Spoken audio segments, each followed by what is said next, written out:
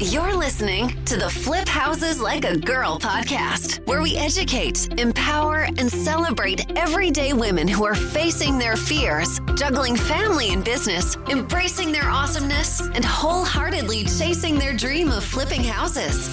Each episode delivers honest-to-goodness tools, tips, and strategies you can implement today to get closer to your first or next successful house flip. Here's your spiky-haired, breakfast taco-loving host, house flipping coach, Debbie DeBeery. Just as the podcast intro suggests, yes, I have spiky hair. I'm a huge fan of breakfast tacos. I'm also a house flipping coach. In addition to that, I'm a real estate investor, and I live in Austin, Texas with my partner and my son. While the structured coaching programs that I offer are geared toward women, I definitely have some spouse teams and solo men that I coach as well. So I know guys will get plenty of goodness out of this podcast. I'm not worried about that. But it goes without saying that this is a male-dominated industry. It's a good old boys club, if you will. And I'm here specifically to empower the crap out of women to take calculated risks and go after their big dreams. And I'm going to do all that without the usual hype and BS that comes along with this industry. Because truth be told, that stuff just sets you up for failure. You're not going to hear me talk about how to become a millionaire flipping houses. Do you know why? Because that doesn't resonate with me. What resonates with me is having so much control over my time, my energy, my financial security, getting to enjoy life, getting to go to my son's field trips in the middle of the day because I can, even though he doesn't freaking want me there. I don't care. I'm going. But really, the conversation here is going to be about generating consistent cash flow by loving on old, tired, disregarded houses, adding rental properties, leaving a legacy, and having so much fun and loving our lives along the way. And while we're doing that, we're going to be making enough money to cover all of our bases. We're going to cover everyone's wants, their needs. We're going to donate to charities and organizations that are meaningful to us. And we're going to save. We're going to actually have some to tuck away for savings. That is the conversation here. I just want to be super clear about that. We'll talk about balancing kids and family and business responsibilities. We'll talk about how to find the time to do the things that we need to do to move the needle forward on our business, and so much more. If you want to learn the ins and outs of flipping houses and the mindset that leads to success in this business, as well as celebrate everyday women who are completing their first flips with big grins on their faces, then you're in the right place. Now, my whole life, I've gone against the grain, and I intend to do that here as well. I'm here to encourage you. I'm not interested in interviewing other coaches or the gurus out there. Those stories are tired. I'm interested in how a fellow mom has had this dream for so long, and she finally puts herself first and chooses to chase her house flipping dreams. How an exhausted and beat down real estate agent starts flipping houses and gains so much more control over her time and finances. Those are the stories I'm interested in, and those are the stories I'm here to share. Frankly, I'm interested in you and in your story. We'll be talking about how to overcome the internal challenges and battles we have, like overcoming imposter syndrome and making big strides in our businesses when we do so, and how to keep our minds right when things just do not go our way. How to stay so attached to our why and committed and determined to make this house flipping thing work. Those are all going to be parts of the conversation here.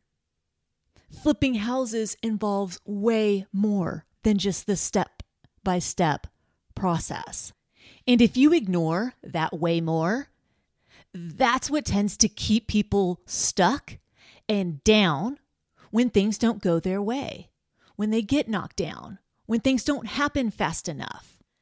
In addition to the things we've talked about so far, each episode will have tips, tools, and strategies that you can implement in your business immediately. All right, let me tell you a little bit about myself and my house flipping journey so you can see why it might be at all relevant to yours. So, I have been in real estate since 2003. I got my real estate license for 2 reasons. One, I wanted to be a real estate investor. I don't know. I thought it sounded cool, and I thought you needed your real estate license in order to do so. And 2, my mom said, "Hey, Debbie, you should get your real estate license. I think you'd enjoy it and you'd be great at it." Honestly, I think she just wanted access to the houses that were on the market because she really loved dragging me to open houses, and we always talked about real estate growing up. We were always talking about houses. So there's that.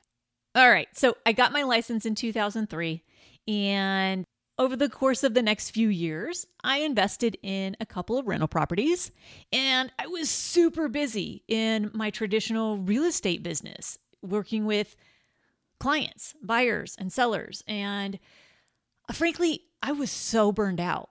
I was exhausted. I was tired of the chase. I was tired of the hustle and the grind because it was a really ugly hustle. It wasn't a structured hustle. And I don't know how best to explain it, but it just felt chaotic and it just felt so overwhelming. The problem is that I was incredibly grateful for the business. I mean, we had a great business and I was incredibly grateful for that. And I knew I needed to make some changes because eventually I wanted to have a family, but I did not want to have a family under those circumstances. I needed way more control over my time, way more control over my finances. So I always had in the back of my mind that I wanted to flip houses. I just didn't know how to do it. And so I thought I could just figure it out. Of course I could figure it out. I was a real estate broker. Well, 5 years later, 5 years of trying to figure it out and being super frustrated and feeling totally stuck in traditional real estate, I finally hired a coach and finally did my first flip. All right. And that just opened the floodgates and I was in love. The coolest part for me, honestly, even though I made over 60 grand profit on that first flip, that is fantastic. And that was in 2008. Even though I made that big of a profit, the very best part for me was seeing people's reactions and hearing their reactions. Because all of a sudden, people were calling me creative. And my whole life, I had known myself as an athlete and as like this kind of numbers nerd person. So to be called creative was so new and so far out there, it took me a while to grasp. And yeah, I am super creative, but I didn't have any awareness of that until I started flipping houses. So that was my first flip. And within 12 months, I was making 6 figures. And I was so happy. Like there was so much joy. It was so different than the traditional real estate I was doing. And I really just stopped doing any sort of marketing or any lead generation for real estate clients. I wasn't doing anything. I would work with past clients, which is what I do now, but I do not go out and seek traditional real estate clients. So just to recap, I was an exhausted, frustrated, totally burned out real estate agent. And I knew that I needed to make some changes. And so I finally got the courage to go all in on my house flipping dreams. And I'm so freaking glad that I did. So my sole focus was flipping houses and investing in real estate until March of 2014, which is when the rug kind of got pulled out from underneath my feet. I lost my foundation. My beloved mom, my biggest fan, my biggest cheerleader, my rock, she died in her sleep. She just didn't wake up. Perfectly healthy woman. Not on any medication. Perfectly healthy. So to say it was a shock is an understatement. And the way I coped was by throwing myself totally into my kid and the renovation projects that I had going on. I had 2 flips going on at the time. Thank goodness. Thank goodness for my kid and thank goodness for my flips. And that's what I did for about a year. I just focused on flip after flip after flip after flip, because if I had stopped creating in that time, as well as been deeply grieving and mourning the loss of my mother, wow, I don't know how things would have turned out. Because what I've learned is that creative expression is immensely important in my life. So during that time of mourning and trying to figure out how could I turn the death of my mother into anything remotely positive. And it took me a while. It was really important to me that whatever I did was super meaningful to me and made a huge impact on others. And because my mom had always instilled in me this sense of, oh, heck yeah, I can totally do that.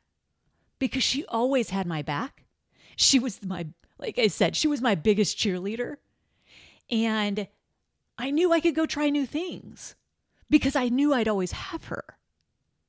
And so when that was taken away from me, what I realized was during that first year, I was asking the wrong question. I was trying to figure out, how do I move on? How do I keep going in this happy-go-lucky, everything's going to be all right attitude that I had always had up until my mom's death? Because I'll tell you what, that was kind of taken from me. That was hard. And I was kind of just waiting for the next thing. What's that next terrible thing that's going to happen? Because what I learned was that really awful things can happen and come out of nowhere. Within 9 or 10 months of my mom's death, I got a divorce. So the time I got to spend with my son was reduced. I was now sharing custody.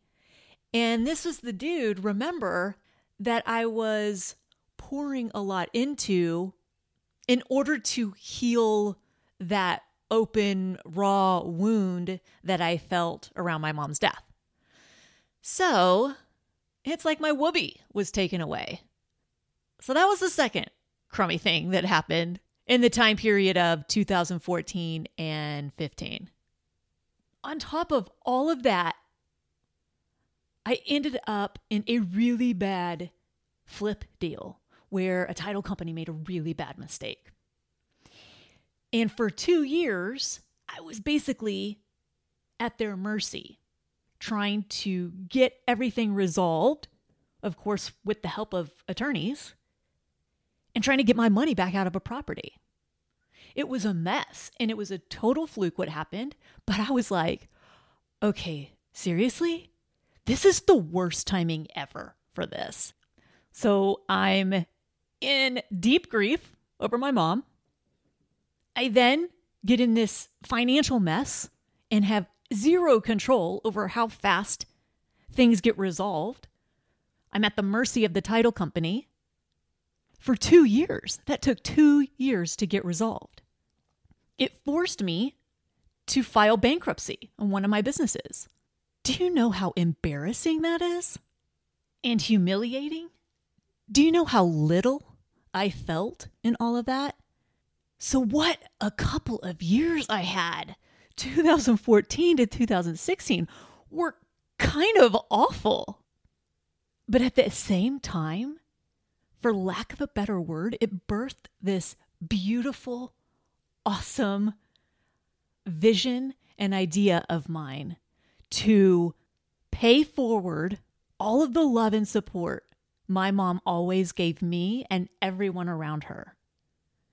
And do that in a way that empowers women to chase their dream of flipping houses and to do it with a support team they never realized they could even possibly have. Because I'm here to tell you, the support and the encouragement and the love that we give each other, these amazing women that I'm fortunate enough to call my tribe, my people, it is simply unparalleled. And that right there was the only way I was ever going to put my name on any sort of real estate investing coaching program. And that was if the support was through the roof, that it totally blew people's socks off, that it was more than anything anyone ever expected. And that's what I did. And I'm doing that with the help of all of the awesome women that I get to work with in my program every single day. It's amazing. So out of a couple of years of really crummy experiences that I had, that would have kept a lot of people on the sideline. It would have kept a lot of people down. I was determined to not be defeated by those circumstances. I was going to put on my big girl pants and make big things happen. I didn't know how. All I knew was I needed to surround myself with the right people. And that's a lesson for everyone. Because who you choose to surround yourself with matters. Are they helping you play a bigger game in life? Or are they keeping you small? You've got to be willing to take a risk. You've got to be willing to get into action. And you've got to be resilient when things don't happen exactly as you want them to all the time. All right. So in a nutshell, that's me. And we'll get to know each other along the way. And I am really excited to get to take this journey with you. Thank you so much. And we'll see you on the next episode. All right, y'all. Make it a great day.